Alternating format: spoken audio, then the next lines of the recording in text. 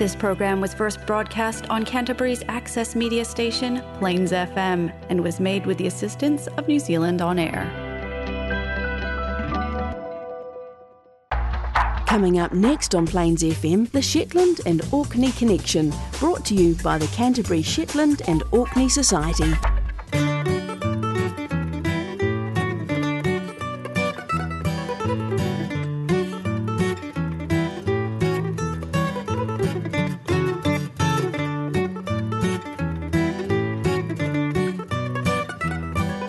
Hornpipes played by Shetland band Homebrew signal 8:30pm the last Monday each month for the Shetland and Orkney Connection, produced by the Canterbury Shetland and Orkney Society and broadcast on Plains FM 96.9, either directly in Canterbury or streaming live globally on broadband, or available for 3 months after the broadcast via podcast on the website www.plainsfm.org.nz.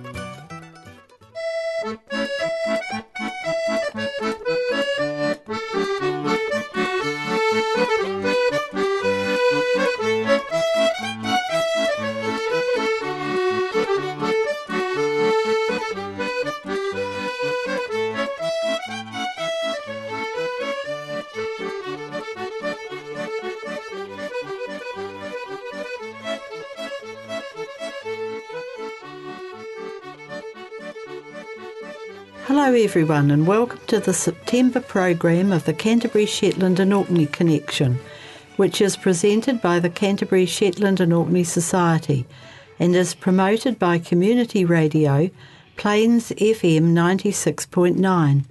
The programme is broadcast at 8:30pm on the last Monday of each month and is repeated on Monday 2 weeks later at noon.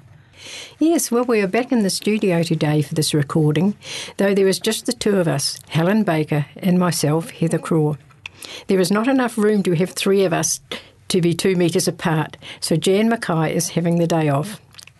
I see that COVID is still going strong in both Shetland and Orkney. Here in New Zealand, the Auckland area is in level 3 lockdown and the rest of the country is in level 2. Luckily for us in the south, they have managed to keep this outbreak in the Auckland area. It's a bit of a pain having to wear a mask when we go out, but to me, wearing one is self-preservation. Yes, it's a small price to pay. It is, yeah.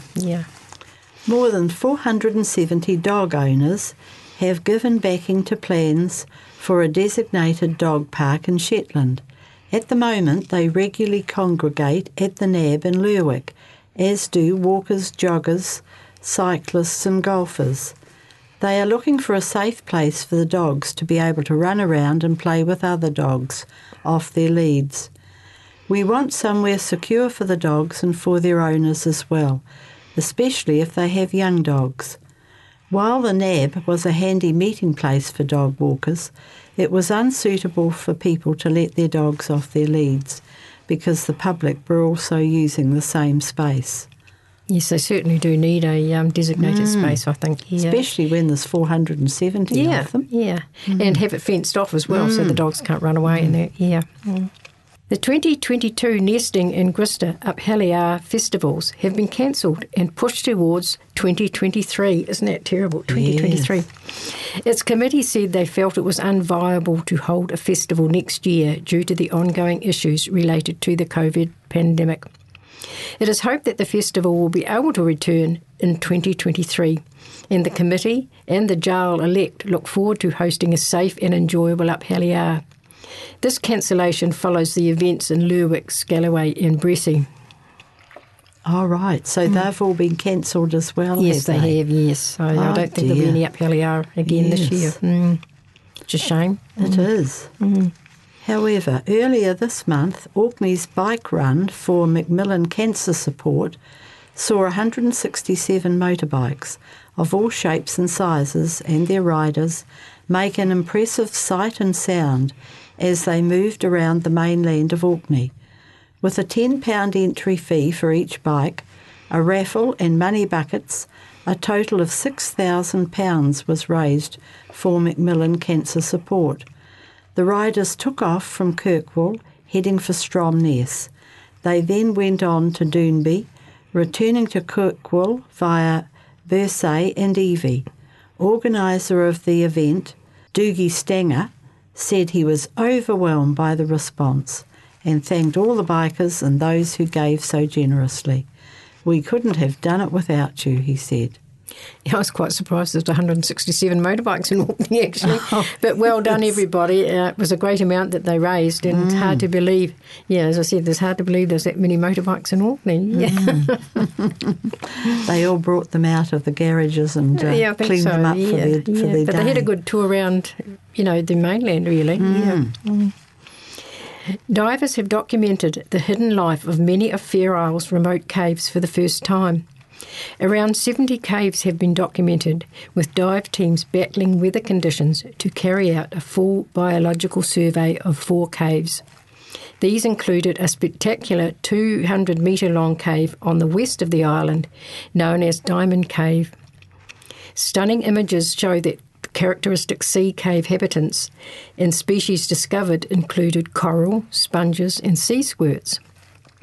The surveys were commissioned by Nature Scott and carried out by a team of divers from Heriot-Watt University.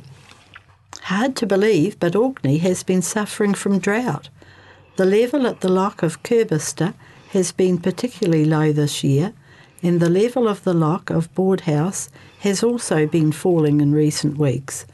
Water from Kirbister Loch supplies Kirkwall, the East Mainland, South Ronaldsay and Sharpensea. The Boardhouse Loch supplies the West Mainland. Although there are no restrictions, people have been asked to conserve and not waste water.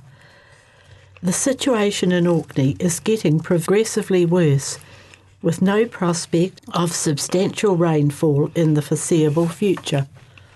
Yes, it's sort of hard to believe, but there was pictures in the Orcadian of the loch, and you can see, the old tire with the loch so low that you can see all the rubbish ships in the bottom of the loch. Yeah. Now, Orkney is one of the few countries never to have had a public railway, but that obviously did not prevent Orcadians from filling that schoolboy dream to ride on the footplate of giant locomotives. One such man was James Spence, originally from Bursay, who served for more than 40 years as a locomotive engineer on the Canadian Pacific Railway. James, the youngest son of Andrew Spence, a shoemaker of Beacoyside, Bursay, immigrated to Canada in 1892. He was thought to be in his early 20s. After a spell of farm work, he moved to Winnipeg, where he got work cleaning engines for the Canadian Pacific Railway. He was quickly promoted to fireman and then to locomotive engineer, the job he retained until retirement in the 1930s. James died in Canada in a road accident just before the Second World War. But Orkney did have a small railway, and it was used when building the Churchill barriers, but was dismantled after the barriers were finished. Right. It was just a small, narrow gauge, Did you know that around 5:15 a.m. on the 24th of January 1927, Kirkwall was hit by an earthquake? It's quite relevant, isn't it, at the moment, with Australia having their little shake? That's right. Although it wasn't realised at the time, it was later blamed for quite serious structural damage to Kirkwall's St Magnus Cathedral that was only diagnosed more than 40 years later. The reports of the quake in the Orcadian in 1927 likened it to a prolonged peal of thunder lasting about 20 seconds, which shook houses to the extent that crockery was broken and beds moved. Mr. William Moffat, who lived in Home Road, Kirkwall, said his house shook and rocked considerably, and doors rattled rather violently. Yeah, so we here in Christchurch can relate to that very well with the 2 earthquakes we had, it's over 10 years ago now. That's right. And now poor Melbourne had one yesterday. Yeah. At Kirkwall Pier, Captain Moody of the SS Amelia said the rumbling noise accompanying the shake was like the report of a heavy gun. At the time, no serious damage was reported, but in 1971, when a public appeal was launched to save St Magnus Cathedral, they found the building urgently in need of restoration.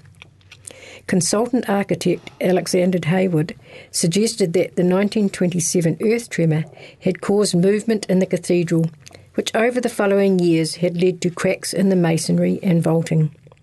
The condition of the vaulted roof of the nave was serious, he said, and needed to be remedied with reinforced beams. And I can remember being told that the front of the cathedral was actually coming away from the main building. Oh, gosh.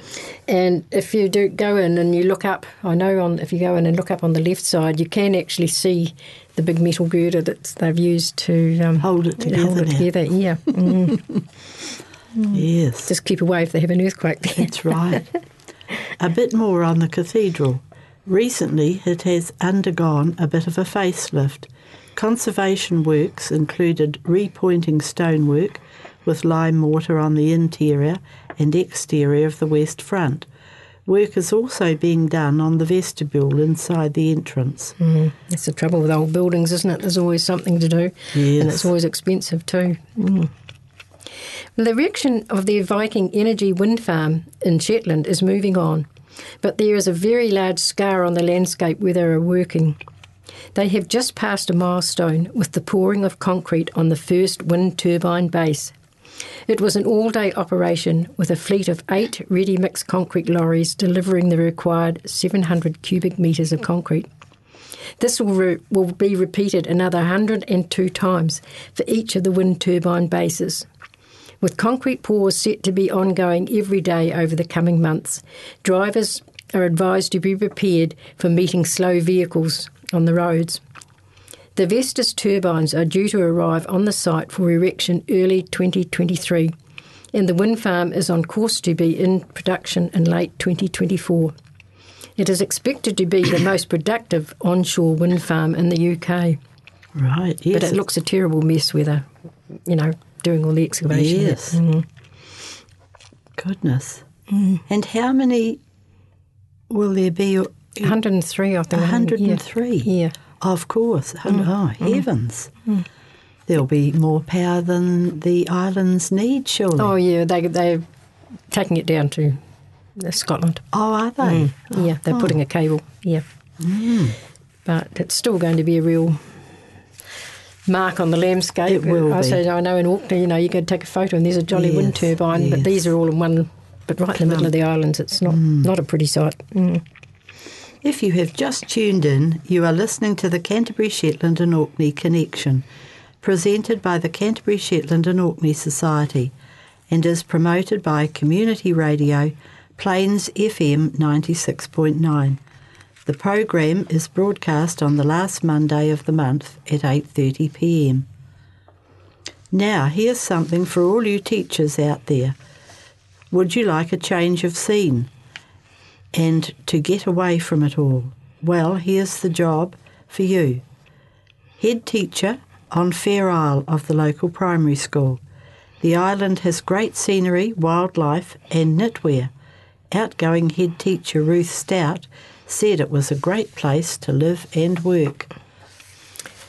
Yeah, I don't know. I wonder how many people are on Fair Isle. Well, it's only about 40 or something. There's not very many, is there? So I don't know how many children there'll be in the primary school. Plenty of bird watching. Yeah. Yes. Well, yes, she didn't mention that. Yes. No. Yeah, that it's a popular sport, isn't it? Well, this is a wee bit from the Get Dusty archives. It was a message in a bottle. This was taken from the Orkney Herald, June the 5th, 1889. Message from the sea. Early on Saturday morning, as the crew of the fishing boat Isabella Reid, while in the act of hauling in their nets off the butt of Lewis, they discovered a small glass bottle, which was tightly secured with a cork.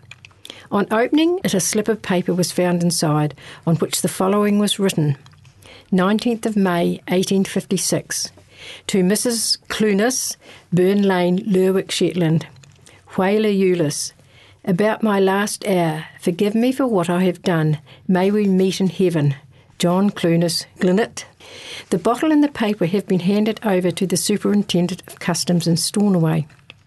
But I wonder what it was he had done that was so bad that he had to be begging for forgiveness from his mother, or was it his wife? Was he for some reason committing suicide? Something I don't suppose we'll ever know, but it's really sad, Yes. to think of Perhaps you've got to read the next newspaper or two. Yeah, I don't know. And there might be, it might throw some light on it, Might be a mightn't bit it? difficult to get a 1856 paper. Yes. Yeah. It seems appropriate with the Paralympics just been to talk about Hetty Scott, a Harry lass who has achieved more than most able-bodied people, despite having no hands and being unable to walk. Hetty learned to write, paint, knit and crochet using only her feet, and more importantly, she mastered the art of drinking a cup of tea with the saucer in her left foot and the cup in her right. Hetty says in her short autobiography, called Brightening Her Corner, that tea was one of her favourite things, a confession which we heartily applaud here at Orkney Archive. Hetty was particularly talented in both painting and needlework, and favoured scenes of animals and flowers, which often illustrated biblical text. Hetty was uncomplaining about her limitations, but was no po-faced martyr. I just can't imagine how she can drink a cup of tea, saucer in one holding, foot. Yes. You know, I mean, I can imagine painting and that sort of thing, but holding a cup and saucer, yeah. To be able to lift it up. Yeah. Yes. But the Get Dusty site is an interesting site and well worth a visit if you've got a bit of time to spare on the computer at some stage. Earlier this month, there was a large cliff collapse just east of Whittaloo Point in Bursey in Orkney's west mainland, in an area of high sea cliffs.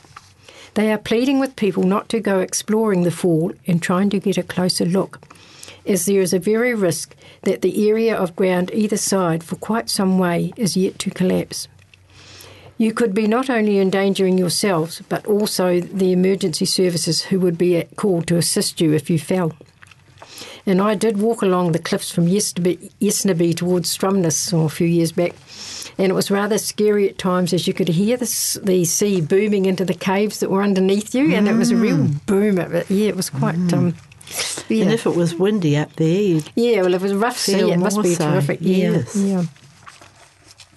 4 centuries or so ago, the Spanish embarked on a voyage of war that for some ended in Westray, Orkney, for it was the summer of 1588 that the beleaguered remnants of the 130 ships of the Spanish Armada found themselves driven north as they sought to escape around Scotland and Ireland, pursued by the English fleet.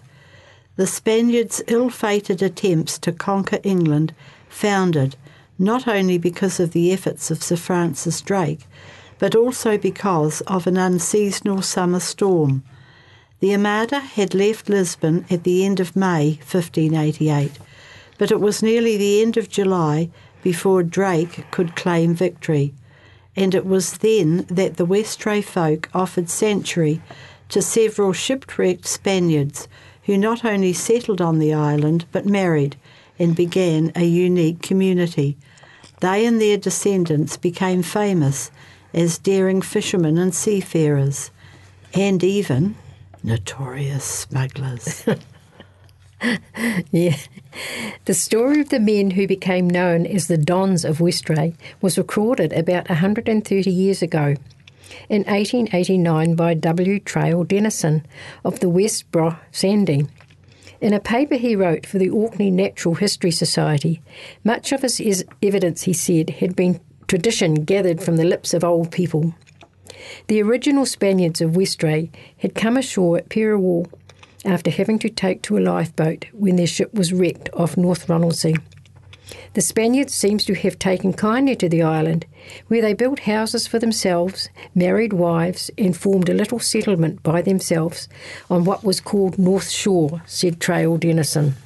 After the first union by marriage of the Spaniards with Orcadian females, none of the race were allowed to marry with any but the descendants of the original settlers, and their descendants have since been called Dons. The Dons seem to have adopted Orkney names in most cases, according to Trail Dennison. Among their principal names were Petrie, Reed and Hewison.